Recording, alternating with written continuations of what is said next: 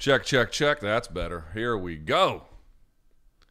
Hi, everybody. Let's see. It is the 17th of February, 2022. My name is Luke Thomas. This is episode, I believe, 103 of the Luke Thomas live chat. So welcome, everyone. I'm glad you're here. First things first, as always, please give the video a thumbs up. Please hit subscribe. I think you can see it. Where is it? There it is.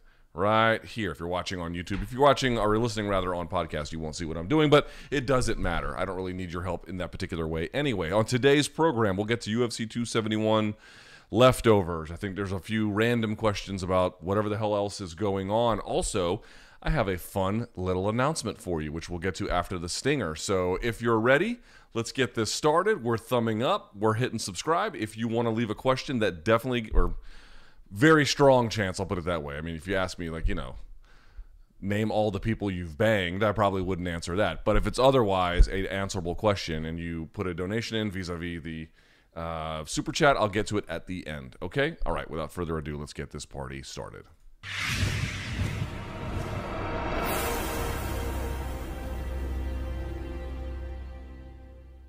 And we're back. Okay, I'll turn this subscribe animation off. Let me just say this. I have an announcement for you. Folks have been asking, is it about the new studio? No. Although I've toured a bunch of places and I think we found one. I've yet to put pen to paper, but I believe we have found our winner. So I'm excited about potentially pursuing that. But that's not my announcement. My announcement is as follows. Many of you asked me, or I think I asked you guys last week if you would be interested in having a conversation, so to speak, with John Nash, the reporter over at Bloody Elbow, who has done far and away, like not even a close second, the best work on fighter pay. You guys said you would be interested. Well, lo and behold, I asked him. He is down. So here's what we're going to do. On probably Sunday or Monday, but probably Sunday, I'm going to put up a thread for questions like I normally do for this live chat, which I always do on the community tab here at youtube.com/Luke Thomas. You go to the community tab once you see it, and you can see the threads and you can see the questions. I'm going to put one up on Sunday night. Sunday night, I'll do it. Monday, I have to do it on Monday. Again, we're recording on Monday, so yes, I have to do it on Sunday. I will do it probably Sunday morning even after the fights. And you guys will fill it up with all of your fighter pay questions. What are your fighter pay questions? Whatever they may be. Should this guy make money? Should that guy not make money? How do we know? What's the evidence? Anything you're curious about related to fighter pay, not just in MMA or UFC, but in boxing as well. How do the two compare? Do they make more in this state or this country? What about taxes? This is your chance to get all of your questions answered. So I'll put up the thread on Sunday. You guys fill it up. I'm talking to him on Monday. Video will be out Tuesday morning. If you guys want another live chat, I will do one on Thursday. If not, we'll just count that one. Entirely up to you. But Tuesday morning, it's going to be out. I'm going to do a conversation. Now, it's not really going to be live because I have to moderate it in a certain way. We're going to record it ahead of time. I'll set it for an instant premiere, but that's coming. You guys that requested it, we're going to get it done. I feel like this will be one of the better talks you ever see on fighter pay. I have a good feeling about it. So this is your chance. Get them all in, and he will answer them. I'll play moderator, but you get the idea. I hope that helps. That'll be out Tuesday. That doesn't mean, oh, Luke, are you still going to do any technique breakdowns? Those are still going to happen, but for sure I'm going to add this on top of it, okay? I don't think there's any other announcement other than that one that really kind of matters. Plus, it's 3:06, so we'll go till about 4:06, and then we'll hit the questions for the super chat. Okay? All right. First one's first. Hi, Luke. You last week on MK, you mentioned you visited a friend's house and slapped your friend. No, I didn't slap him. I think I said he got smacked, which means he had an edible. I didn't physically hit him. I don't know if it's current slang or whatever, but in my 20s and 30s, early 30s, I don't know what the fuck is cool anymore. But back then, around these parts, when someone would have an edible and get like, woo, we would call it getting smacked. Secondly, BC often says a lot of highly inappropriate things about some of your family members. Yes, this is true. Granted, you try and move along without a lot of awkwardness, and some of them are jokes, obviously. Have you ever had to pull BC aside and give him a slap to avoid... slap avoiding conversation? No, I've never... First of all, I've never put hands on BC ever. And second of all, yeah, I mean, we've had differences of opinion and we've discussed them, but they usually don't go beyond one conversation. So, sort of, but not really. How many hours per week would you say you work on average? An estimated breakdown of hours worked for MK plus solo stuff would be interesting. Dude, I don't do anything but that. Like, if I'm awake, I'm either with my kid, my wife, some family member, or working. And that's about, I don't really have hobbies, bro. The thing that has gotten me into a bit of trouble is, I have a very hard time balancing my training needs with the need for this YouTube channel to continue. In fact, one of the things that has been a motivating factor in some, dude, if y'all are, I mean, I don't know where you live. I don't know what your financial situation is. Everyone's going to be different on this one, but there is, at least in my city, and I would imagine a lot of places because of the COVID pandemic and everything, there's a ton of commercial real estate that's available that they're trying to turn into office space. In some cities, including mine, they're trying to convert it to residential space. We'll see how that goes. I'm trying to point out one of the places that is one of these new office complexes, a la WeWork. It's not a WeWork, but it's like it. They offer like tons of stuff. Like one of the places I went to had like a food court. Another one has two of the places I went to have like, when I say full gyms, I mean 95 to 98% of everything you would see in a normal commercial gym. Like if you want to get a workout, very easy to do there. So what I might end up doing is just canceling my gym membership and then going to one of these places and then bracketing it all together. I bring this up to say that's all I do. I'm either with my family, I'm either doing work, I'm either studying, I'm you know, I might be reading for pleasure or something, but I sort of consider that part of like, you know, staying erudite. It happens when I study. It doesn't feel distinct. And then, you know, I might see my friends once or twice a month or something. Like, dude, it's all I do. I don't do anything else. And I'm not even saying that's something that you need to do or that it's good. In fact, I'm pretty sure it's not good, but it's what I do. It's all I don't do anything. I don't play video games. You know, obviously watch the occasional movie and stuff like that. But in general, how many hours per week? Anyone I can find.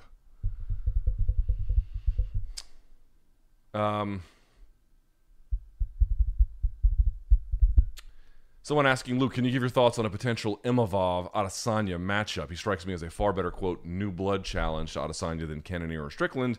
Really any of the top 10. Probably, you know, listen, he's already beaten, I think he's faced 4 or 5 out of the current top 10. And he's beaten all of them, 2 of them a couple times. So yes, I mean, it probably just sort of stands to reason that whoever is in that space is not necessarily, even though they're highly ranked, they're not necessarily all that well equipped to win. Cannonier, certainly, I take seriously as a competitor. I would favor the champion to win that one, but you know, it's not some pushover fight. Same with Strickland, but you're right to probably say, okay, there's a really good group of guys, but that champion beating guy, hard to really identify clearly in that top 10. But as I've said a number of times, all that has to happen is for Cannonier to be really on and for Adesanya to be just a little bit off, and that title can change hands. Not just because I think highly of Cannonier, I think just as highly, if not more highly, in fact, for the champion. But you know, going back to Pena and going back to Juliana, you know, yes, one person can be way more skilled than another and way more battle tested and all the things you would imagine. But if there's a little bit of trouble in paradise and this other person is living up to the fight of their life and the night of their life, dude, the title's going to change hands. Like, so in that sense, you can't be too glib about it. But you're right. Like, am I looking down the list and saying, hey, who's that guy who's going to beat Adesanya? I don't necessarily see them inside the top 10. Imavov also, I would humbly submit, while very talented, still has some room to get to the place he needs to be like a real clear, not just contender for the championship, but to maximize all the things he is already quite good at, but a little bit more work, I think. Someone's asked this. It's got some recommendations and some ups, so I'll answer it, but I don't know how helpful it will be. Luke, have you ever had your heart broken in a relationship? Yeah, sure, man. Not just once. Before finding your wife, was there a person you thought you were going to spend your life with? Yeah, I did. It goes back to that question about how do you know? Well, it turns out you don't, actually, in many cases. I would think for me at this point, the reason why I would have a better clear, and by the way, this upcoming September, so September 2022, what is it, 8 months away at this point, something like that? That'll be my 10-year anniversary with my wife. That's not together, that's just married. 10-year wedding anniversary. I was with her for 3 more years. That'll be 13 years together, a long time. But the reason why to answer your question rather, yeah, dude, even right before that one, well, I had, some in-betweens from one to the next, but prior to meeting my wife, the previous long-term relationship I was in was 3 years. And that one broke me. It broke me. It broke me completely. It broke me in every way you could imagine. It ruined me for a while. It was terrible. It was terrible because a couple of reasons. One, it was like a long distance relationship, so I had to put in just she was 4 hours away, and then eventually moved in with me. But then it all collapsed. But the point being was, for long stretches of it, it was this constant distance, which is terrible. The other part was I didn't recognize some. It's my fault. I didn't recognize some warning signs that probably could have made for better decision making about what was good for me. But the other part was, man, I had given. That was the first time I think I'd really given everything of myself to something, not some professional cause, a personal cause, not just a ton of work, but I really was emotionally all in, and it all collapsed because the person who I was all in on was not all in, and it resulted, before the ultimate heartbreak, it resulted in a series of just insanely painful events that precipitated a breakup. And then after that, reeling with the reality of everything I had invested in and what I wanted, it all came crashing down. And remember, again, there was all these steps prior to that had been insanely painful by the action of the other person. And I wasn't right for a while, but what choice do you have? People are gregarious.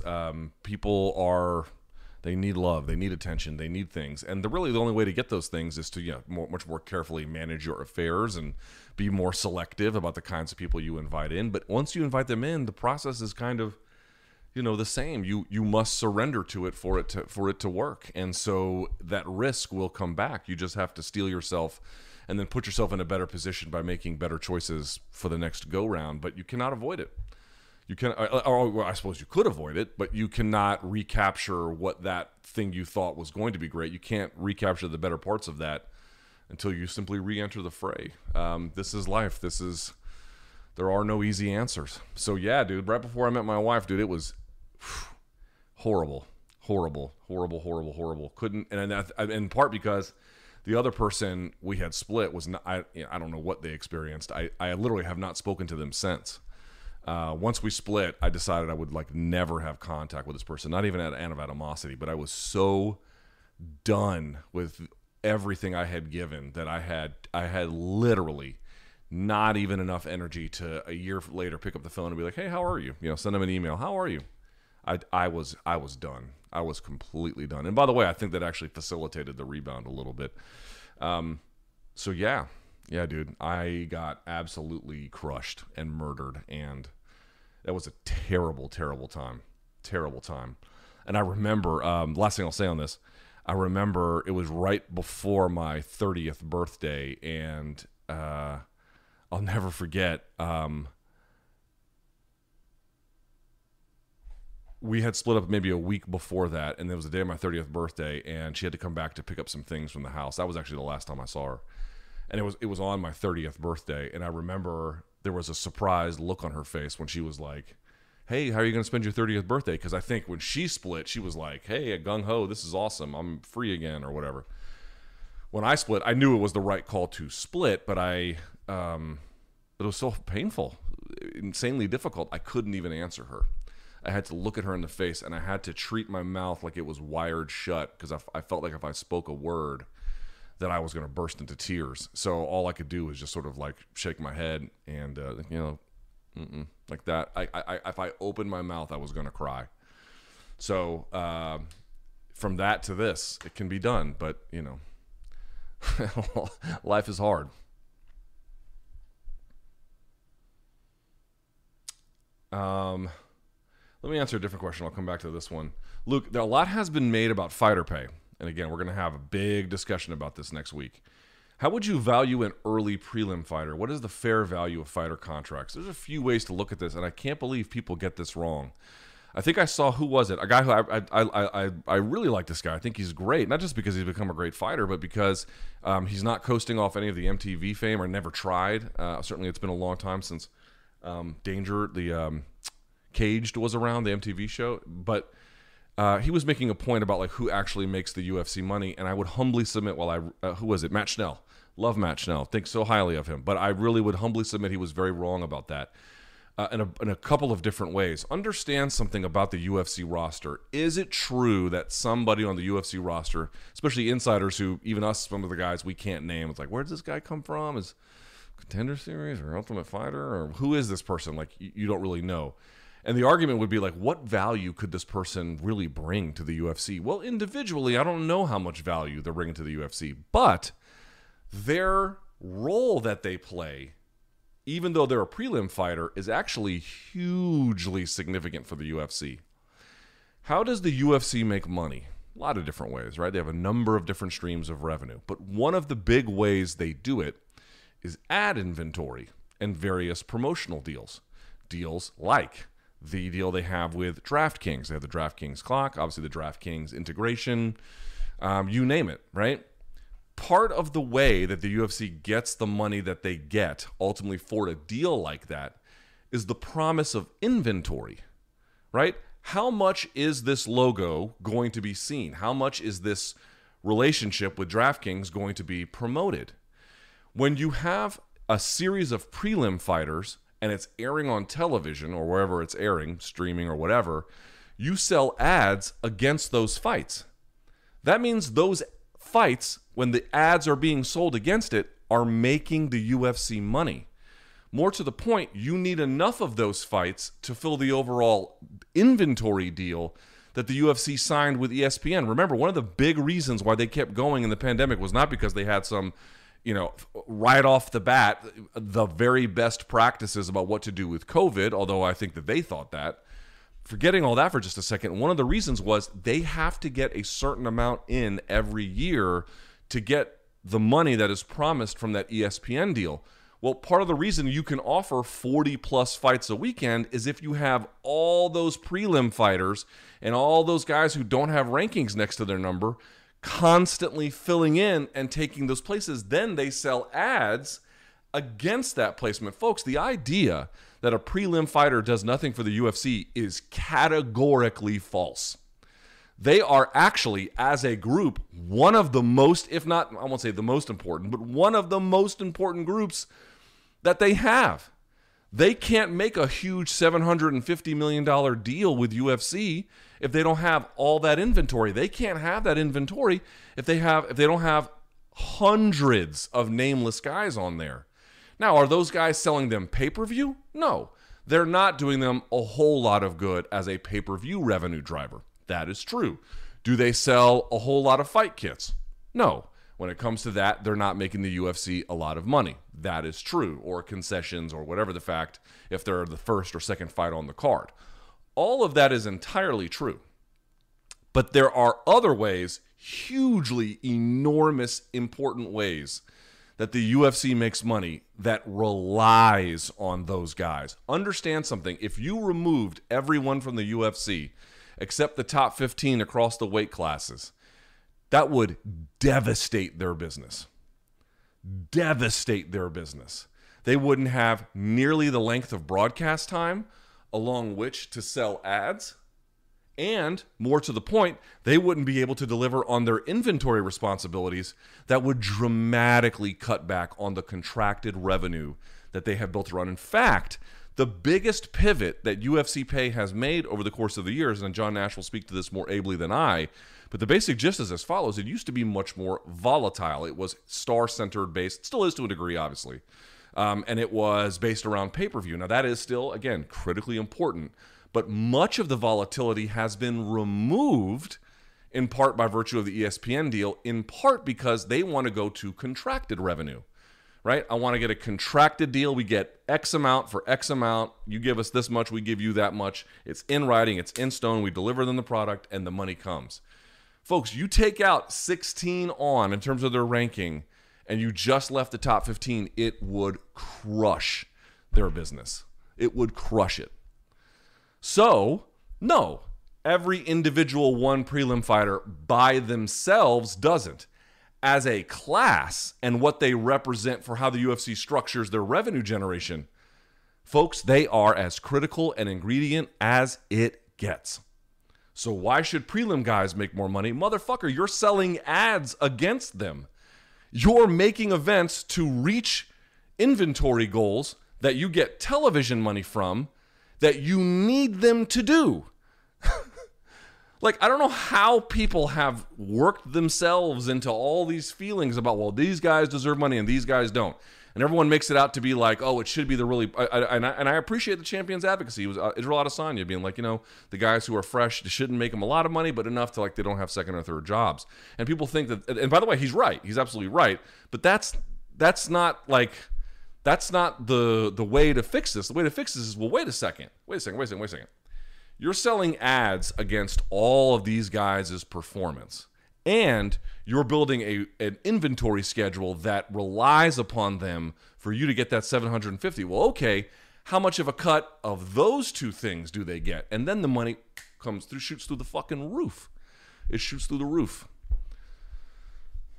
People have tried to convince themselves that only certain people need money, or it's a certain kind of fighter, or it's a certain kind of scenario. All of them deserve more money for different reasons. They do bring, of course, Adesanya brings more than somebody who is the second fight on the card on a ESPN Plus direct to thing. Okay, fine. He's bringing more. He should make more. That's hardly controversial. But the idea that only those guys make money, only those guys are the ones to pull back is lunacy.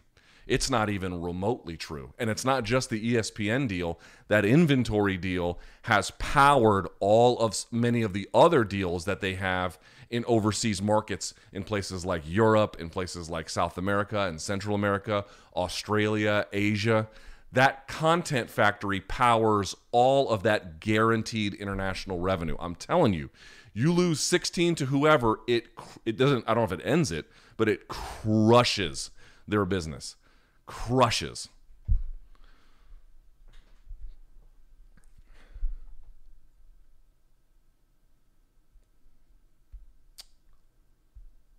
I would need more time to answer. It's a perfectly reasonable question. Given the divide in America, why do you think a third party with a mixture of progressive and conservative policies have not been successful in American democracy? In part, I don't know how much of a political constituency there is for progressive and conservative policies as such. I would actually argue it's not so much that we need a third party that mixes conservative and progressive causes, although I suppose you might see some of that in some ways. What I would just say is we need just a more robust partied system here, one where, and I could go through a whole bunch of things. I think the way in which we do primaries has exacerbated radicalism, frankly, on both sides, but especially the right. But both sides, that's fine. I would agree to both. And more to the point, what I would actually like to see are different shades of all the different parties, right? Where you have these working, governing coalitions that are, some are much more left, some are much more right, some are much more centrist, and all the parties kind of work together in tandem, depending on who is in power and what kind of coalitions they have to build. And I think that would much more broadly represent interests and get you a better democratic process. I mean, you're asking sort of a different question. But just asking a party to pull from this and pull from this and meet in the middle, who is the political constituency for that? I don't really think that's the issue. I think actually just finding a party that speaks to all of the mini parties inside the GOP, inside the Democratic Party or whatever, there's actually significant splits within them. And I think not balkanizing them per se is the answer, but just having a greater changing the way we do some of our elections. Ranked choice voting is obviously needs to be included, but to the question you're asking, there's no political constituency to just pull and pull, but there might be for a more targeted, coherent approach for progressive left or on the right side, supply side right, or culture war right, or whatever the version of that party on the left or the right that has a more centered, focused thing, and they work together to actually answer for constituents, but then have a governing mandate that requires them to build coalitions. I really believe that is a significantly better system. But whenever you ask yourself about why can't we do this? Because there's no political constituency for a little bit of this, a little bit of that, meet down the middle.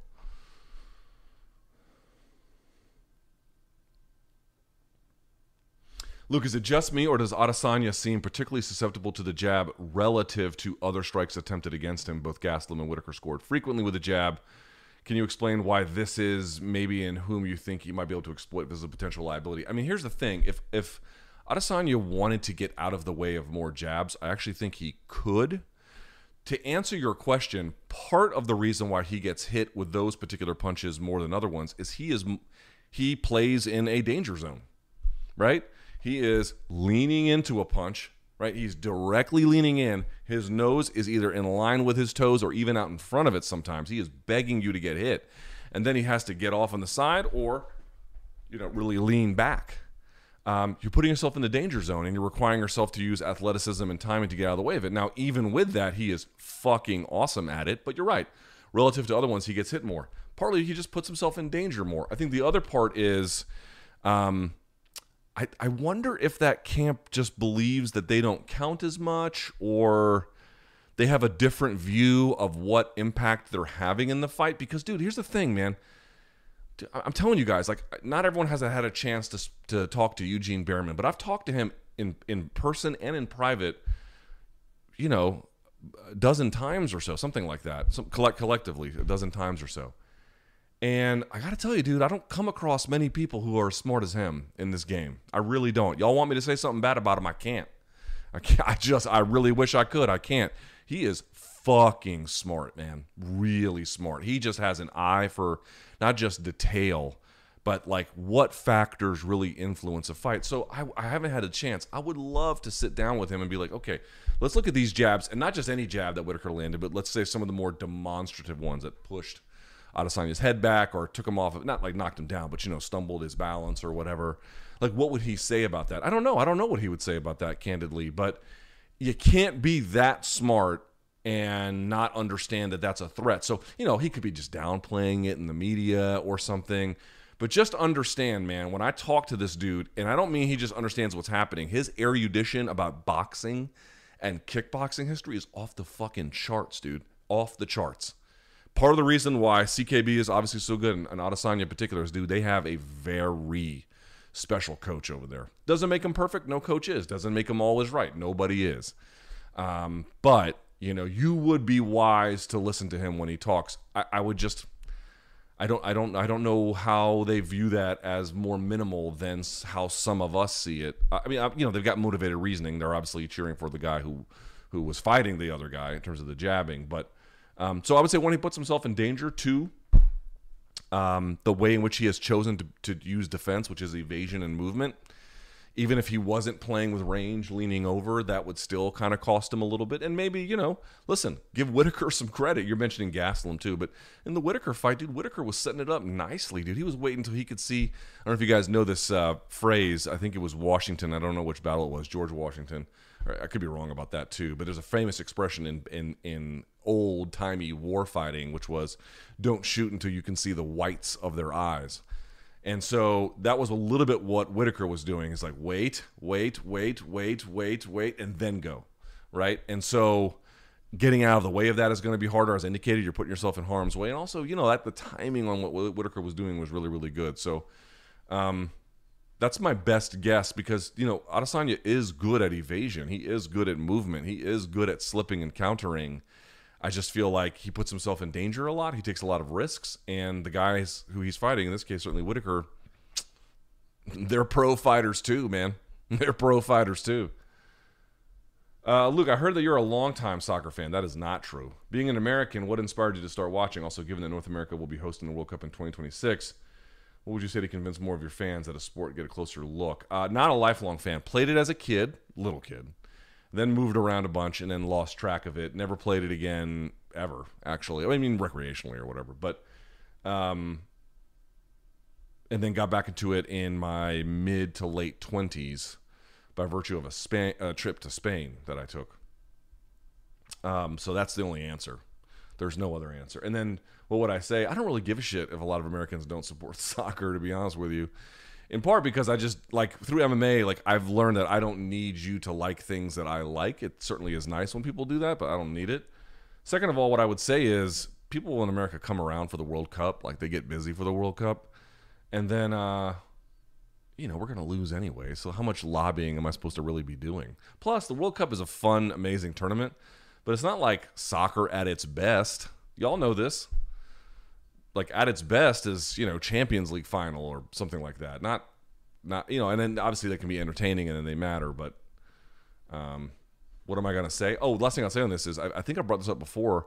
There was a survey done just before the pandemic, so I don't know where things stand today. But as of 2019, 2018 or so, there was a survey that was done of Americans aged 20 and below. And even then, the number one sport was American football. Number two was not baseball or hockey or even basketball. It was soccer. Soccer was the number two favorite sport of Americans 20 years older and younger. So what I would also say is just generationally, there's a big shift coming.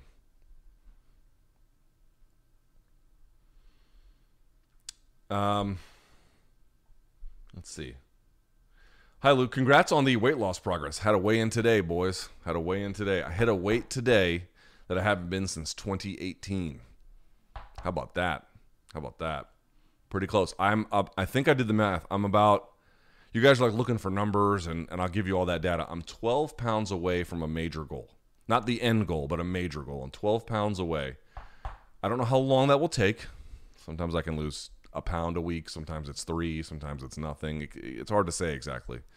Probably a few months, something like that. But once I get down to that, I'm going to tell you guys all the numbers. And I'm quite excited to do that. I'm not that far. 12 pounds is very doable for me. Anyway, congrats on the weight loss progress. If there's one lift that you recommend to anyone to not do, what would that lift and exercise be? Listen, everyone's anatomy is going to be different. I don't know if there is any one lift. If you're asking which lifts are a little bit more dangerous than others, I would say sissy squats can be a little dicey. Upright rows, even with a cambered bar, if your elbows are higher than your wrists, as opposed to your wrists being higher than your elbows. If your wrists are low, it's really bad. It can cause some shearing issues. Other than that, I don't really have, any lift you want to do correctly and scientifically and carefully and strategically. You don't want to just walk under a bar and start cranking it out. But I don't know if there's any one lift that like no one should ever do.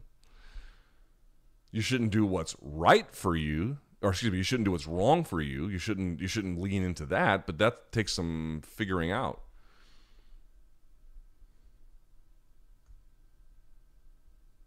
What's one fitness goal outside of weight loss and strength gains that you're aiming for or would like to get back as a notch on your belt?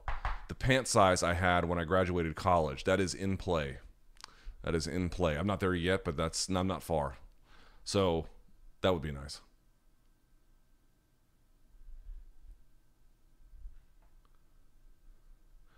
Thoughts on Pelosi encouraging athletes to stay silent on speaking up about Chinese issues when in China during the Olympics? I mean, what do you want me to say? She's fucking great. She's horrible. I hate her. And everyone knows I lean to the left, pretty far to the left in some respects, and she is the worst. You'll never hear me defend her, but at the same time, dude, it's like, listen, people should speak out on Chinese issues. They should. Chinese government issues, anyway. They should speak out on those things. Those are important to speak up about. On the other hand, America just sort of looks the other way as Saudi Arabia continues to just intentionally go on bombing campaigns and still have done nothing about what's happened in Yemen. And in fact, where we're talking about the world's worst starvation crisis on earth, and using the 9/11 victim funds to, I should say, using money that I think it was designed and earmarked for Afghans, and then giving it to the 9/11 victims fund. Like, the Afghans weren't even involved in 9/11.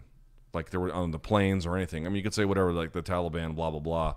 But what does that got to do with the ordinary Afghans who had nothing to do with any of that, and they're fucking getting starved in winter? That's got nothing to do with Pelosi per se, but just pointing out, it's perfectly reasonable to criticize Chinese government policies, but let's not forget that our own government here, and depending on where you're watching, but certainly here at home,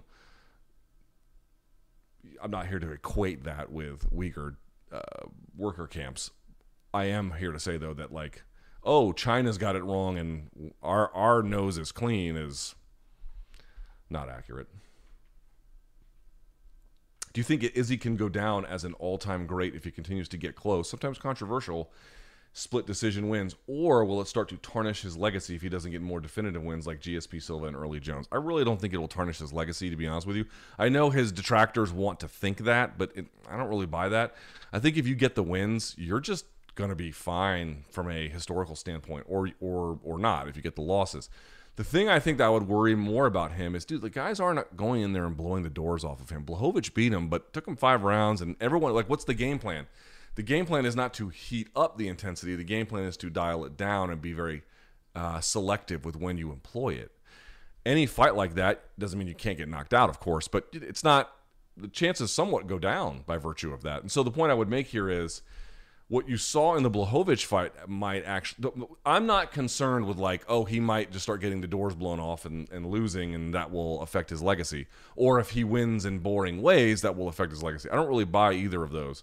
Well, I suppose anything's possible, but those are not, I don't consider those very likely outcomes. A likely outcome that I should say, I don't know if it's likely, certainly a possible outcome. One of the ones I think is more plausible, depending on how things go, is like the Blachowicz thing over and over again, right? Where you're not really getting the doors blown off. You're not really doing terribly, just not enough. And the other guys have just kind of figured out a little bit more here, a little bit more there, a little bit of wrestling late, a little bit of checking out the leg kicks, blah, blah, blah. Not that it's that easy, but, you know, they begin to pick up on the things that matter and then enact them more ably. That could really sway the win and the losing ledger a little bit. I think that seems, again, not imminent. I don't know how. Maybe he goes undefeated the rest of his career, but I would worry more not about ho-hum wins and what they do, but about whether the ho-hum wins start turning into ho-hum losses and what that might do. Any reason the podcast isn't recorded with video on Spotify? Is it because it's recorded remotely and you will start uploading in the future? I don't have a good answer for you. Okay, I'm going to profess my ignorance here. Can I record this and then upload the video to Spotify? And if so, would you folks want to see it? I mean, I realize you can. Do I have to pay more to do it? Or something? Like, how does it work? I've never even looked into it, so I don't know. But if y'all want it, we'll do it. We'll do it. Guy keeps asking me about MK's overall positive negative algorithm. I think we have a big Florida get-together coming up, so I'll let you know after that. Someone also asked me why vape. No good reason. My wife was using this when we were in Colombia. I didn't take any weed with me, as you can well imagine. I'm not bringing drugs to Colombia. So, and I used it as a chance to just stop using anyway. And I just needed something to kind of smoke a little bit. Like when I say I would have 2-3 hits at a time and then be on my way. And then it just kind of became like, oh, I kind of like this. I need to stop. I probably will soon, I hope. But for right now, it's kind of fun.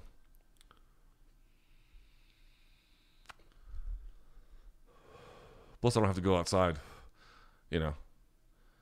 All right, Luke, thanks for answering my question a couple of weeks back. You mentioned on tech difficulties about Izzy's game just being focused on striking, and I believe he has really opened his game to be read and beat like Jones against Reyes or Cruz against Cody. Do you see Izzy losing anytime soon like Silva's close loss to Chael around his 6th title win, or what do you think he can add to his game to continue his path on GOAT status? I don't see him having the game or, quite frankly, the motivation to tie and beat Silva's record. Yeah, I don't know about how long he wants to stay at middleweight. That, your guess is truly as good, if not way better than mine. I have no idea what he's going to do there because he's been getting bored a little bit. Now, I don't think with the Whittaker fight, but, he talked about getting bored with a couple of the fights. And so I think he needs to get creatively pushed. Something else to think about, which I didn't bring up in tech difficulties that I'll bring up here. One thing Adesanya does that people lose sight of is he does have a lot of things he goes back to. But here is one thing I didn't give him credit for in that video. I'll give him credit for now. While he does have a series of attacks he goes to, he doesn't overhaul them fight to fight. He does slowly replace them. For example, didn't see a single question mark kick this time.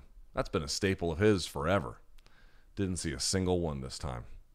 Some of the leg kicks he uses, he will build something that works and then slightly tweak it for the next one so that a person has a harder time picking up on the entries. In other words, while the overall weapons in terms of what punch or kick is thrown may not change, he likes something from southpaw. He likes something from orthodox. He does edit and revise the camouflage and the entries for them pretty routinely, actually. So there can be similarities, but there are meaningful differences fight to fight, year to year, with what he uses and how he uses it. This is what I mean. Like, he's only going to fight one way. He's only really going to strike with you. At least historically, that's all he's really done. Again, when he gets put on his back and he scrambles, sometimes he'll throw up guard work to do that, but even then he's right back on top. The caveat to that is, while he's only, for the most part, really going to strike with you, and even then, he's got a few things he really likes to do, like the leg kicks. He does put in these tweaks that, here, guys, you got to think about something. If I took away, let's say, what rounds did you guys think Whittaker did better in? Rounds 2 through 5, right? Maybe you gave him 2 through 5, maybe you gave him 2, 4, and 5, whatever it was. Imagine in those rounds, in, let's say, round 3 even, I took away 4 leg kicks that he lands. I take away 4. Not a high number, 4. Does Whittaker win that round? Now, some of you might say, oh, he won the round. Okay, but for the ones who didn't give it to him, that's who I'm talking to. Let's say I took away 3 or 4 leg kicks from Izzy. Now what happens in that round? It might go to Whittaker.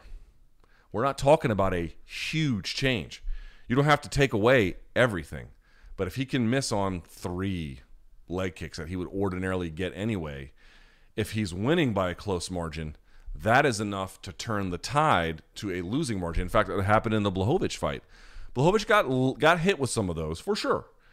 But he was checking a lot and getting out of the way a lot. It took what would may have been 20 strikes landed per round, now down to 15. That is enough to make the difference. If you're going to play at the margins don't have to shift a lot for the results to shift.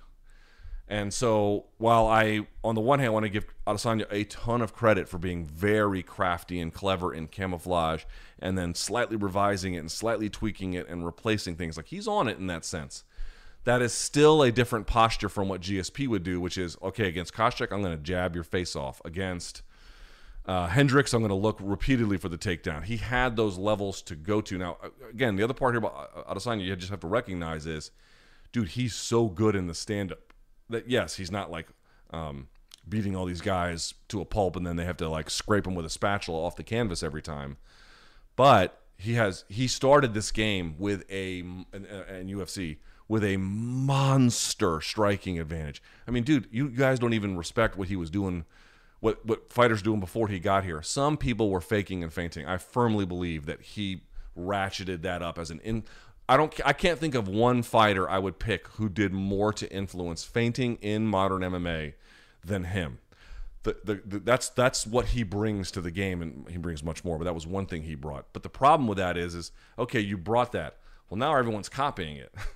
You know what I mean? So, like, you can get even if you have a tremendous lead on the game, and even if you make revisions, those are important to maintain lead. And I don't know what the answer to this is, dude. Like, it may never cost him that he doesn't offensively wrestle. It may literally never cost him. It's just that when you ask like what the really good champions did to avoid some of those problems, a lot of them is this ability to play the levels when necessary. Not that they're equal, but that you have that avenue to pursue if it is assumed valuable for you. And also, the other part about his risk calculation is he's probably going to always say, if I can't win wrestling, what hope would I have striking? I think if your wrestling comes along and it works well with the right opponent, that's the wrong way to look at it. But, that's sort of where I stand. So, do I think that other guys are catching up with him? There's just no doubt everyone's catching up with him. It's inevitable. Again, it doesn't matter who you are. Dude, people caught up with St. Pierre. People caught up with Silva. People caught up with Demetrius. People are going to catch up with Israel. It is inevitable. The question is, how long can he delay it? How much can he maintain that lead? In what other ways can he creatively craft a game to maintain that lead? And my whole point is, there's a lot of ways he could do that. But if you're not going to treat grappling and wrestling as offensive possibilities, you are closing off what I think could be a dramatic avenue for you. But I also hope people remember what I said in Tech Difficulties. Dude, this argument, Adesanya can't defend a takedown, Adesanya can't, once you get him down, fight's over. Y'all, it's just totally wrong. Totally wrong. Totally wrong. Maybe it's not offensive enough. Maybe you could argue that. Yeah, you could argue that. I think you could definitely argue that. How strong defensively is it? Motherfucker, it's strong. Strong. Very strong. And it's just time to accept that. Was it strong when he fought the Wilkinsons of the world? No, it wasn't that strong. It's strong now. He's had 4 years to work on it. And I'm going to say this one more time about him. One more time. Dude, he's not been injured. Have y'all not paid attention to that? This fucker has been fighting. I showed it 2018 and 2019. He had 7 fights in 2 years. I mean, he was busy. And he didn't get injured once. Doesn't get injured in the fight. Somehow doesn't get injured in training. Doesn't pull out of fights. It's shocking. And because he doesn't have these off periods, he has just been learning, refining, mastering, getting better, getting physically stronger too. Because he doesn't get injured. He's like the Diaz brothers in that sense. They almost never get injured. A little bit. Do you know who gets pay-per-view points out of Colby and Masvidal? So I know for a fact Masvidal gets points. I don't know about Colby's contract. I don't know. Masvidal does. For sure Masvidal does.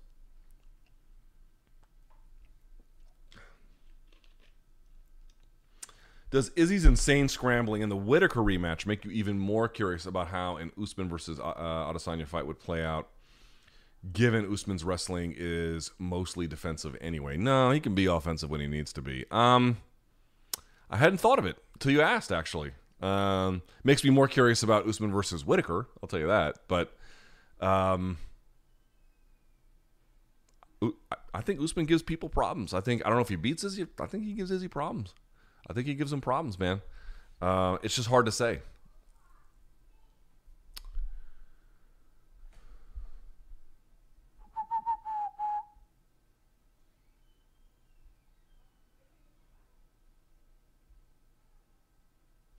Do you think cancel culture is finally coming to an end with left-leaning celebrities now feeling the effects of it, like Whoopi Goldberg with her, you said Jewish comment, yes, and The Rock for his anti-Asian segment on WWE? I'm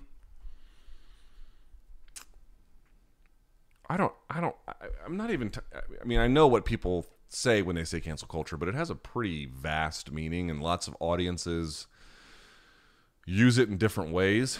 Are you asking me that people are realizing on the left side, the ones who have been, although, sorry, dude, I got to tell you, all this fucking book banning shit, you know, that some of these school boards are taking up, like, we can't tell people that, you know, slavery has been quite terrible. And by the way, like, you know, I'll leave that part alone. But, you know, if you're banning books and you look at the list of book banning and then the reasoning behind that, if y'all are against cancel culture, you better fucking speak up. You better speak up. It doesn't matter if you're interested in critical race theory. I'm not even sure what the fuck that's supposed to be. Here's what I am interested in. When school boards start banning books, bro, you have a problem on your hands. So however much y'all are like, let's let these left-leaning celebrities get their comeuppance, I'm cool with it, fine. If you're honest, if you're intellectually honest, you need to be speaking out against all of them. Like this trucker thing, I'm not really on their side at all. But what the Canadian government is doing, trying to like turn them into terrorists and freezing their funds and then doxing them and all the donors, this is abhorrent. You have to oppose that, not because you support the truckers, even if you do. You oppose that because those methods are by themselves unjustified, and two, are they going to be turned to some audience that you might perceive as quite reasonable, and they're going to do the exact same thing to them. So it's abhorrent what's happening. Now, to answer about Whoopi, I don't think like Whoopi's the same thing. I mean, how she got suspended. Dude, she apologized right away and was like, okay, you were right, I was wrong. I stand corrected. She came out right away. I think that was the exact word she used. We're supposed to be mad at her for this. Like, you know, she said a dumb thing. She got corrected. She was like, you're right. Okay, fine. Move along. The Rock thing is is funnier to me. He didn't just make anti-Asian comments on WWE. He made a bunch of tranny jokes on Twitter as well, like accusing people who were saying nasty things about him of that. And of course, dude, this is what this whole, like, dude, people are, this doesn't mean you look the other way on mendacity or, you know, people who are spewing obviously toxic things into the world, but it just sort of means you have to understand on some level, especially if you're older like me, like 40, 50, 60, you know, you're talking about people who have lived through different eras where what was acceptable before is no longer acceptable now, and you were literally, again, I'm not trying to excuse bad behavior. What I am trying to say is, I'll just speak about myself. Enlightenment to the extent you can find it, and basic civilization, not the group of people, but the act of civilizing people. Dude, you're not born that way. I mean, if some of y'all were born enlightened about all of these matters, congrats. I was not. I was not. I was not. And I am sure that you could point to things I did not too long ago even and say, like, this was not very in keeping with your current values, in keeping with social values, in keeping with any kind of value that anyone of a rational mind would respect. And it's probably true. So, like, you know, people were like beating up on The Rock and be like, oh, yo, he did this thing. Joe Rogan did this thing. Shouldn't you come out and say something negative about it? And, dude, The Rock is just a corporate avatar smashed into a body full of anabolics. That's all he is, dude. Like, y'all think he's some hero. He's not your fucking hero. Took over for Reebok and did the exact same thing with Reebok. He's Reebok with the people's eye or whatever his fucking gimmick is. You know, you're putting out statements, this is for the hardest workers in the room, and you didn't do anything other than what Reebok did. Totally fraudulent. Totally fraudulent. I can't tell you how many, after he tweeted me, I cannot tell you how many managers who never reached out to me and thanked me for asking questions, being like, dude, who the fuck, where is the money? You didn't give them any extra money? You didn't do anything other than what Reebok did? Seriously? After all this high rhetoric, they're the hardest workers in the room. Well, why aren't you rewarding that? Just another taker, dude. Just another. The guy spoke out in behalf of Mohammed bin Salman, first of all, and then his boys with Jeff Bezos. Like, y'all think this is your friend. He ain't your fucking friend. He's the dude at the end of the corporate board who is, you know, all too happy to make difficult choices for everyone else's life. That's great for his bottom line. That's who that dude is. Just so that's clear.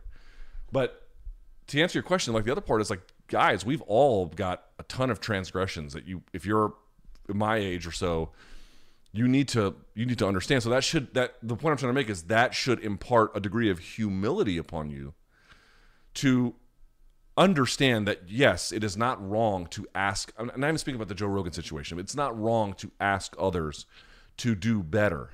But as a personal thing, folks were being like, I had people DMing me, aren't you going to say something on the negative side? And it's like, dude, if I disagree with 90% of the shit Joe Rogan says that's not MMA, and even MMA, it's like 50% I disagree with. We don't see the world the same way. But what I'm not going to do is parade like I've reached some level of fucking enlightenment about all of this. Well, this is clearly...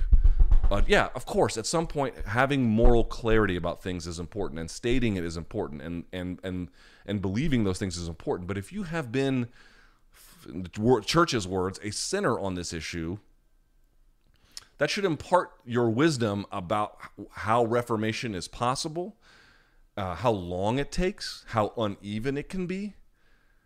You know? Like, I just think about myself. It's like, I think back some of the things I said and did and believed, and I didn't think any of those things were bad at the time I was believing, and now I'm like, fuck me, you know? So, you know, The Rock bought into this bullshit about, like, I got to make sure that I distance myself at this. He probably had some fucking attorney or manager in his ear being like, this is a thing. But it's not a winning position, because nobody can do that. Nobody who's lived through the world long enough, who was born with enlightenment, can do that. All of us have been that way. So I think if you want to, you can speak out and be clear about things you disagree with and why you disagree with them. But, you know, parading your moral excellence as a way to make an argument when it's just as fraught as everyone else's, to me, is so fraudulent. That's why I liked what Whoopi did better. Whoopi was like, all right, y'all are right. Y'all are right, my bad. Sorry. You were right. What else can you ask of a person? Right? Isn't that the whole idea is like, okay, we don't know everything. If we say something and it's wrong and someone tells us it's wrong, accepting that, acknowledging it, but then everyone else moving along with it because they don't want to impugn the entirety of your character. That's how it's supposed to work. That's how it's supposed to work. Not, man, fuck that. Yeah, you guys are right. Yeah, fuck that guy. When you're just as fucking bad as everyone else. You know, the whole fuck that guy thing, it has a time and a place, but you need to be sparing with that shit. Have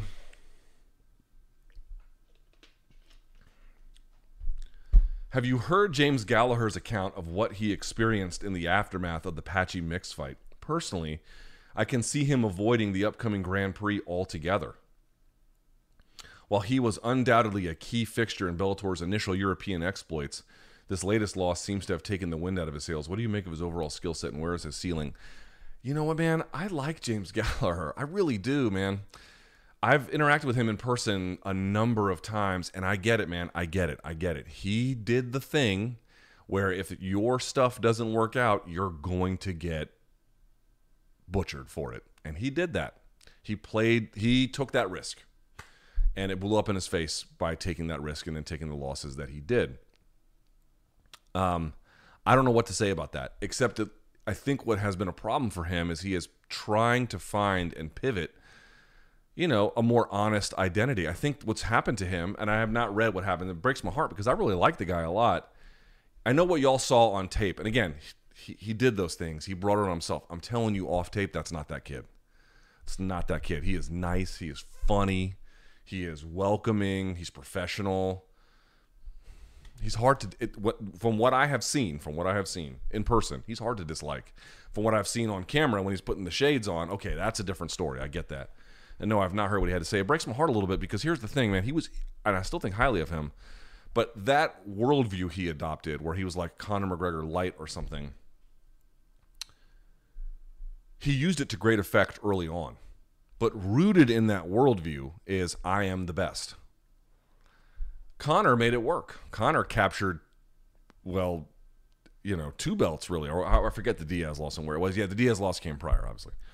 But he captured 2 belts. Like he really, and was the first person to hold 2 at the same time in UFC. He actually made good on that. So even if he has a loss here or a loss there, there's a real world reality. I don't know what the word would be. There's a life that he lives that corresponds to what that worldview took him to. Like he made good on the promise of what he told himself. Gallagher, quite young. How old is he? James. How old is old James? James is 25. I mean, he doesn't turn 26 till October. Here's what I would say. I don't know how he's going to make money. I can't figure that out for him. But, what do I think of his ceiling? I don't fucking know. It's so early. So, as I've told you guys before, some guys at 22 are going to be world beaters. Some guys at 32 will still never be world beaters. Dude, at 25, you don't know. But what I think he has to do is not really practice and get better. He's with Glory MMA. He'll get better. I think he has to find a new identity and a new way to view the world around him and his place in it. Because if you're just going to surf on the 21-year-old, I can do anything invincibility, and then the invincibility is shattered, you have to regroup behind that. And you can. It absolutely can be done. Like, he's come this far. I don't think he realizes how far he's come. So what I would say is, I don't know about the job part and the paying the bill part, but like, he's made a lot of changes that I think are important. I would keep going, but I would retool that worldview a little bit to more accurately correspond to, some of the challenges he's faced. What went wrong? Why did it go wrong? Let's lean into that. And that's not easy to do. But I think at 25, man, it can be done. It can be done. I am not dude, there's almost going to be no 25-year-old I'm going to give up on, especially one that's won at, at the Bellator level or something like that. No. Mm-mm.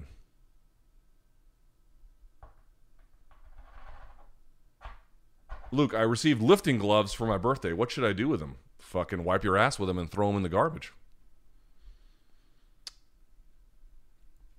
Do you need an ashtray? Put some ceramic in the middle. Have the glove hold it.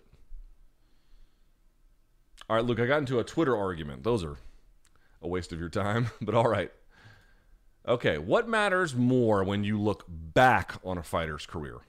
The overall record or each individual fight? For example, Anderson has 10 title defenses, but some of those, like the Maia fight, were excruciatingly boring. Okay. Boring is not a criticism of the fight as it relates to greatness, though. Not exactly, anyway. Also, GSP was largely a decision machine. He became one. He was not always that way. Does that make a bigger impression than the overall number of wins they amass? No. The boringness of the Dan Hardy win does not in any way negate it. Like, you add it. What I would say, though, is when you're looking at greatness is how often did they compete? Of course, you want to look at strength of schedule, how tough were the guys that they fought, but also how many submissions did they get, how many stoppages did they get, how many takedowns, how many knockdowns, how many significant strikes. Look for a series of other quantifiable variables that speak to domination in ways that the simple win or the loss doesn't tell you enough of. And then from there, you can get to go back. So, one of the criticisms you can get of GSP's career is, you're right, that latter portion of it had a ton of decisions along the way. That impacts a little bit how he was viewed. I lived through that period. I can tell you he was extremely burned out, and he was wrestling as a way to control variables. But he still got the wins. I mean, he still got the wins by and large, right? So that you cannot take that from him. But let's say there was a GSP rival. There wasn't one, but let's say that there was, and they had a similar number of wins and a similar number of title defenses, but they had all stoppages along the way, and it was a similar kind of competitor that they faced. You might begin to ask questions about who was actually better at that point. That's why the Kamaru thing is an important one. Kamaru, obviously, I think it was his last fight against Colby, right? Went to a decision. Knocked down Colby, that counts. But before that, he sent Jorge into the land of wind and ghosts. Like, check, that'll be a big one for him. That'll be a big one. That will count substantially, Now, he didn't just get the win. He put the guy away. And again, not everyone can put the guy away. So you look at the Colby fight. Okay, how many knockdowns did he get between the 10 rounds? You sort of look at that like, how did everyone else do against Colby, blah, blah, blah. Or other champions or whatever. That's how I would look at it. Let's get a couple more of these in here. Would you be so kind as to list off a few reputable news sources? I'm 27, and in my younger years, I found myself pushing away any news I saw as I found it all seemed unbelievable or at least hard to substantiate. Yes, definitely the latter. Now I'm close to 30, and I realize I have no news sources that I can trust, and as a result, I'm basically only educated on a few issues that podcasters such as yourself speak on, and maybe if you have time to throw in a disclaimer as to why young people should not do what I did. Yes. Guys, you are very, very right and you guys have forced me to think more about this, and I've done some more thinking about this, but here is where I would kind of try to center you a little bit. The people that I see as the best media critics, they don't avoid media. They just filter it in the best way possible. Now, I don't even have some of their tools to do this. I don't mean filtering as a literal thing, but as an act. What I have found is probably the best, and this will take time. I do think you need to start with a mainstream media outlet. Now, you got to find one that is a little bit more reliable than others. Maybe for you, that's Wall Street Journal or something else. Because here's one thing you got to miss. Like there's a couple of, there's many media critics I listen to. Aaron Mate I listen to a lot. Glenn Greenwald, I pay for his Substack. There's a guy named Adam Johnson. I pay for his. Adam Johnson sent Glenn Greenwald into the land of wind and ghost when they had a Twitter debate. Glenn, one of his pieces of myopia is that he's always calling out liberal hypocrisies, which all of them are true, or nearly all of them are true. But he just never says a word about the right-wing side. He just doesn't ever. All the criticisms he makes of MSNBC, they can all be made of Fox News, and he just doesn't ever do it. And Adam Johnson was killing him for it and was like, you complain about corporate media, but you have the #1 seat on the most watched corporate media show, that would be Tucker Carlson's, every single week. Your claims here about the hollowness of corporate media ring quite fucking not true when you have the most venerated position within inside of it. So it was a really good point that he made. But what I would say is you also have to learn to find some media critics that can help center these debates with you as best you can. And also, one thing I've done now is I'll read an article about a story that's something I didn't know about before. I will try to read some other folks to see if there's something kind of similar. And I would also say is you have to kind of stay in that fray to make sure any revisions come across your timeline, any kind of new reporting that matters, that changes things. You have to be skeptical up front. I do think you need to read, but you got to find the right media critics. It's not easy. I don't have a great solution for you. I've come to a better place than I have been before, but I'm sure whatever I have now is not enough. I would guarantee there could be some other ones, but through trial and error, I've definitely found some ones. So if you're looking for some media critics, especially of liberal corporate media, because they're not going to say shit about the right side, Glenn Greenwald is really good on that. Very strong, very powerful, very convincing, very evidence-based, to me anyway. Aaron Mate was good on Russia Gators. But, if you want to talk about right-wing media failures in the corporate side, there's a billion of those too. I tend to pay less attention to them because I'm more in tune with it. But on the left side, I definitely hire people, or I pay people anyway through the Substacks and other mechanisms to keep me informed of the shortcomings on the side that I would probably be, from a bias standpoint, a little bit more willing to accept. I need them to tell me to not accept it. Not that I would accept that blindly, but as they produce evidentiary cases, it's like, oh, right, okay. And then also, once you begin to realize some of the pitfalls there, you avoid scenarios that where you could have gotten into trouble previously. Like anybody was like, oh, the CIA says, I don't listen to that anymore. I don't. There's just, I can't trust anything that any journalist, they're just parroting what the CIA and FBI tells them without any broader pushback. So what you really got to do is you got to find some interesting people. And by the way, I'm here shouting out all the ills of the left. There are some great parts of the left media, which I would really strongly encourage anyone to look into.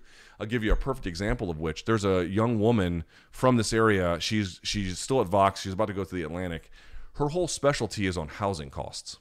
Why are costs in cities so high? Not just that, but that's a big thing she's pointing at. And dude, she doesn't hide at all from the fact that these are blue cities. They are run by Democrats or some kind of left coalition, and the housing is expensive because of their hypocrisy on their issues. Like, it's a real thing.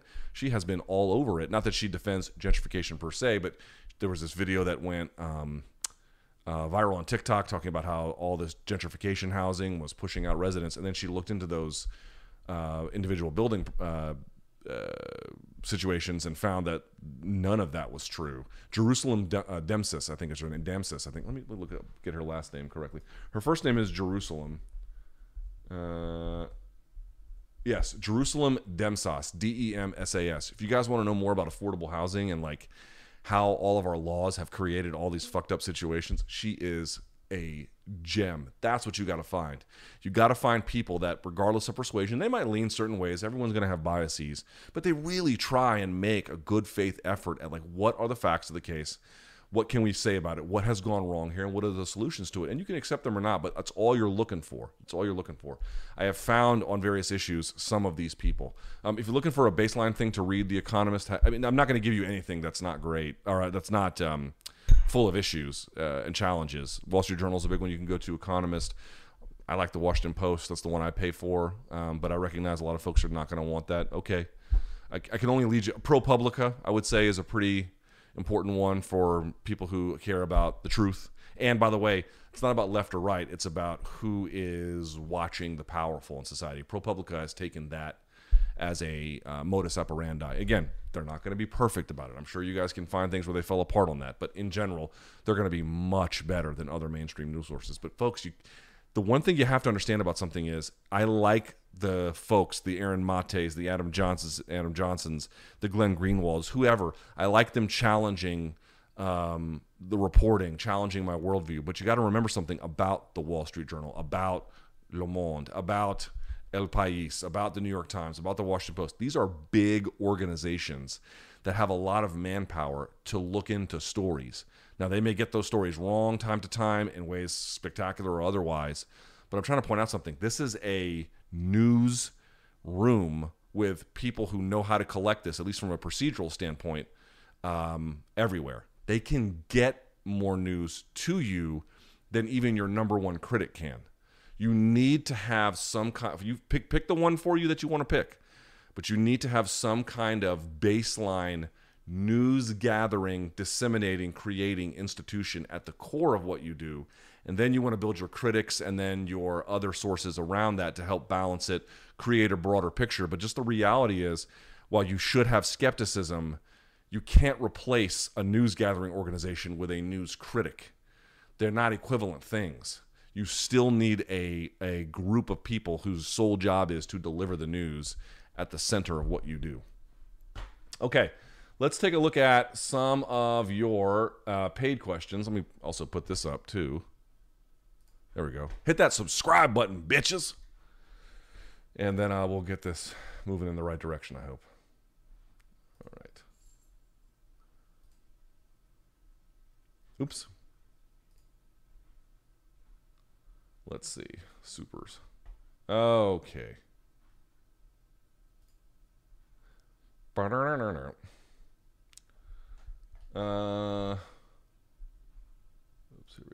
here we go. Okay. Which former UFC fighter has had the most success in or out of the cage after leaving the promotion? Would you be willing to do more interviews with former fighters such as you did with Nate Quarry? Nate's one of them. Y'all are going to hate me for saying this, but Brendan Schaub I put up there. But also like Brian Stan. Josh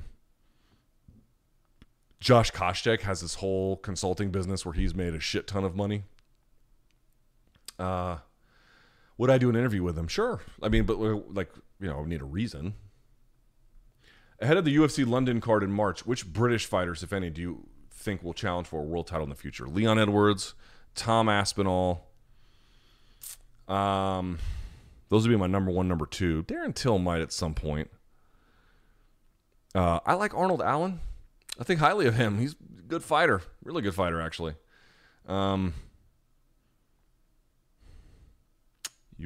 I give those ones up front. Tom Aspinall is the one I got my eye on the most. That fucker is good. He's real good. Jordan Peterson is this person writes. I did not write this. Jordan Peterson is a quasi-intellectual MIO who is not very insightful. I think many of his followers are very amenable. What are your thoughts? Listen, I've said this before and I've said it again. I've not studied at this point on purpose because I just don't want to wade into it. I don't know shit about Jordan Peterson's. I mean, I know the basics about him, but I don't know much about the granular details of what he has put out there, and I try to stay away from it because it's just, this is one of the situations where it got so toxic, I don't even know who the fuck to listen to on this issue. Like, if you talk to one side, they're like, he's the dumbest motherfucker on earth, and you talk to another side, it's like, yeah, of course they say that because he challenges everything they stand for, and it's like, well, what am I supposed to do with that? Like, who are the people who are like, yeah, I like some of his ideas, dislike others? People are either like slavishly praising him or telling me he's the worst person since Hitler. And I'm like, what the fuck am I supposed to do with that? So I don't know anything. I did see his recent appearance on Rogan and I found it wanting. Like at the beginning when he was talking about climate and he's defined it as everything, which is like the 6th grade version of climate. There's actually a real version of climate, a scientific one, which he just completely ignored. I was shocked that he did that, honestly. I don't know where he's at, but and I don't mean to say that, listen, you can pull out some idiotic thing I said and be like, well, this guy's a fucking moron, because that, if that's all you know, that would tell you that he's a fucking idiot. And I acknowledge that. But that was not, I was like halfway like, oh, I'll give us a go. And he says that and I'm like, dude, this is what somebody who fails out of freshman philosophy 101 would say. So I don't know what the fuck that was, but I candidly, like, if you like him, keep liking him. If you don't. I am not the guy to ask about whether he is a trusted source of wisdom. Rob tried doing a lot. This person gave $20, so thanks, Terrence. I appreciate it. Rob tried doing a lot of work along the fence to get takedowns. However, Izzy was able to stop this, but going for the Kimura, which, in my opinion, did more damage. Do people underestimate Izzy's strength? Why don't more people use Kimuras?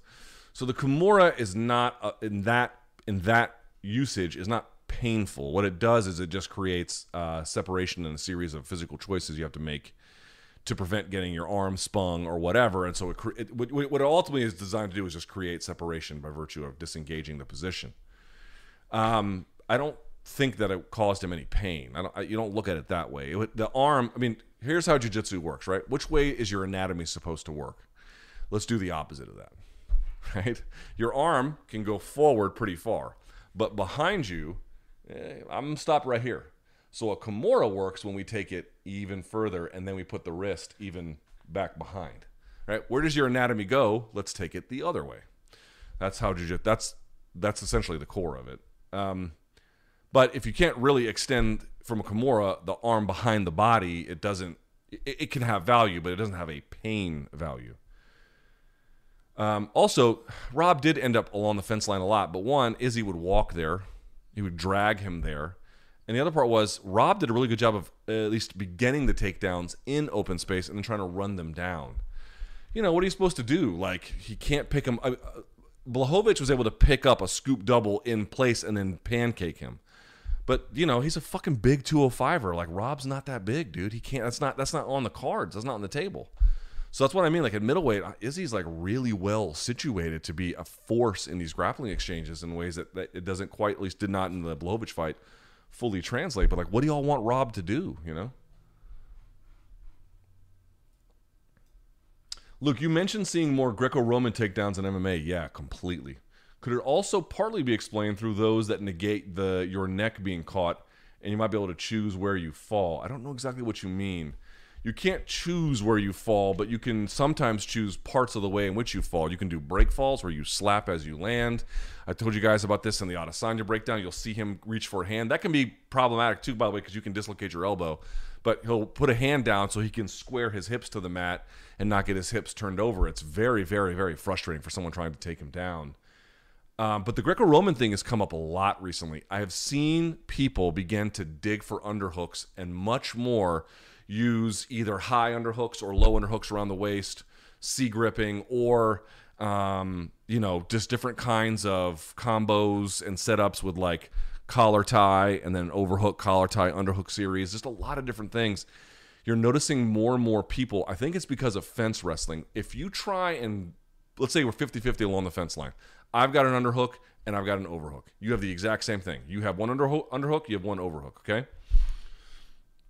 If we're in this, but I'm pressing you into the fence, even if I get another double underhook, dropping for a level, everyone knows to turn sideways, split your base, force the head over, overhook, pull them up. Like everyone, it's hard to take someone down that way. Now you can go to the single and get them to balance, and that point, and it changes a little bit. But if you have a body lock, dude, you can tear people to pieces with that. You can run them down and trip them. You can take them backwards. You can lift. You can drop. You can do it's just so much, and you don't have to level change to get down there. So I think people are finding entries through punching, and then the other part is like here's one thing that James Krause does. You guys maybe you picked up on this, maybe you haven't. He does something he calls like I think the DC1 or the DC2. But one thing he does when he wants to get behind a person who's very good about keeping their back flat to the mat is he'll just crash his hips into theirs.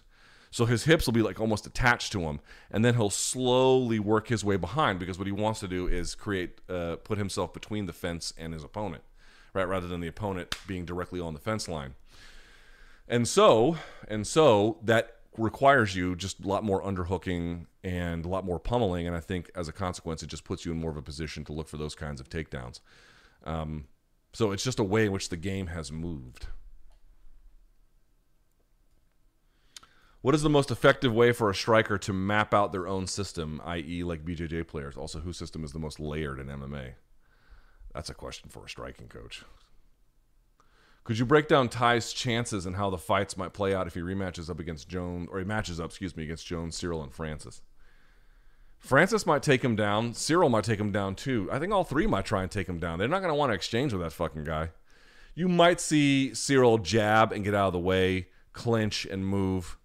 But they don't really want to tie up with him because once a guy like that's in motion, it's going to be hard to stop him. For you, which Dutch kickboxer had the most appealing striking style? Not that I'm any expert on Dutch kickboxing, but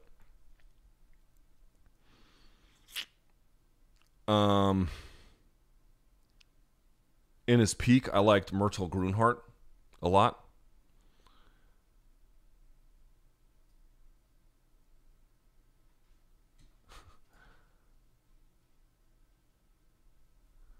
I'm not sure what you mean here. In the past, you mentioned the story about a guy. It was a cab driver, and he said, not to me, to another guy who was trying to mess with him. Again, this was outside a bar on, I think it's 14th Street in New York, which goes side to side. It's one of the bigger avenues, or one of the bigger streets. Avenues go north-south. Manhattan streets go east-west. It was on 14th Street, just past Union, not just past, but several blocks past Union Square. And it was a bar called the Village Idiot. And there was this dude coming out fucking with my cab driver. And the cab driver was like, "Don't fuck with me, motherfucker. I'm third world." I was like, holy shit. He says, can we get a rant about immigrants and how they don't tolerate American/first world sensitivities? I don't know exactly what you mean. But if you're asking me, like, are people who are, like, from other countries that come here and live lives, they're not used to, like... Americans aren't used to like dudes who've actually seen some shit really being about it, but they're just ordinary dudes. They're not like fighters. They're just cab drivers. Yeah, you get a lot of that. Dude, my mom used the code of Hammurabi to fucking punish me. You know, from Beirut, Lebanon. She wasn't Arab or anything, or not that would be the defining characteristic, but grew up in an Arab country essentially. But dude, she picked up culturally what was around her. I can tell you. I got worked over. Is there any chance that Nunes took a dive against Pena? Is there any chance? Yeah, there's always a chance. Is it unlikely? Super. Which fighter, ranked or unranked, do you think can beat the champion of their division right now? You could maybe take a flyer on... Well, both are ranked, so unranked? I wouldn't pick anybody. Is Arman Tsarukyan ranked? Maybe you could pick him. I think he's ranked too. With all the Bobby Green talk, what other veterans would you like to see get a fight night main event? That's a great question. A bunch of them have already got it. Jim Miller had one. I mean, see, like Miller fought Diaz on Fox. You know what I mean? So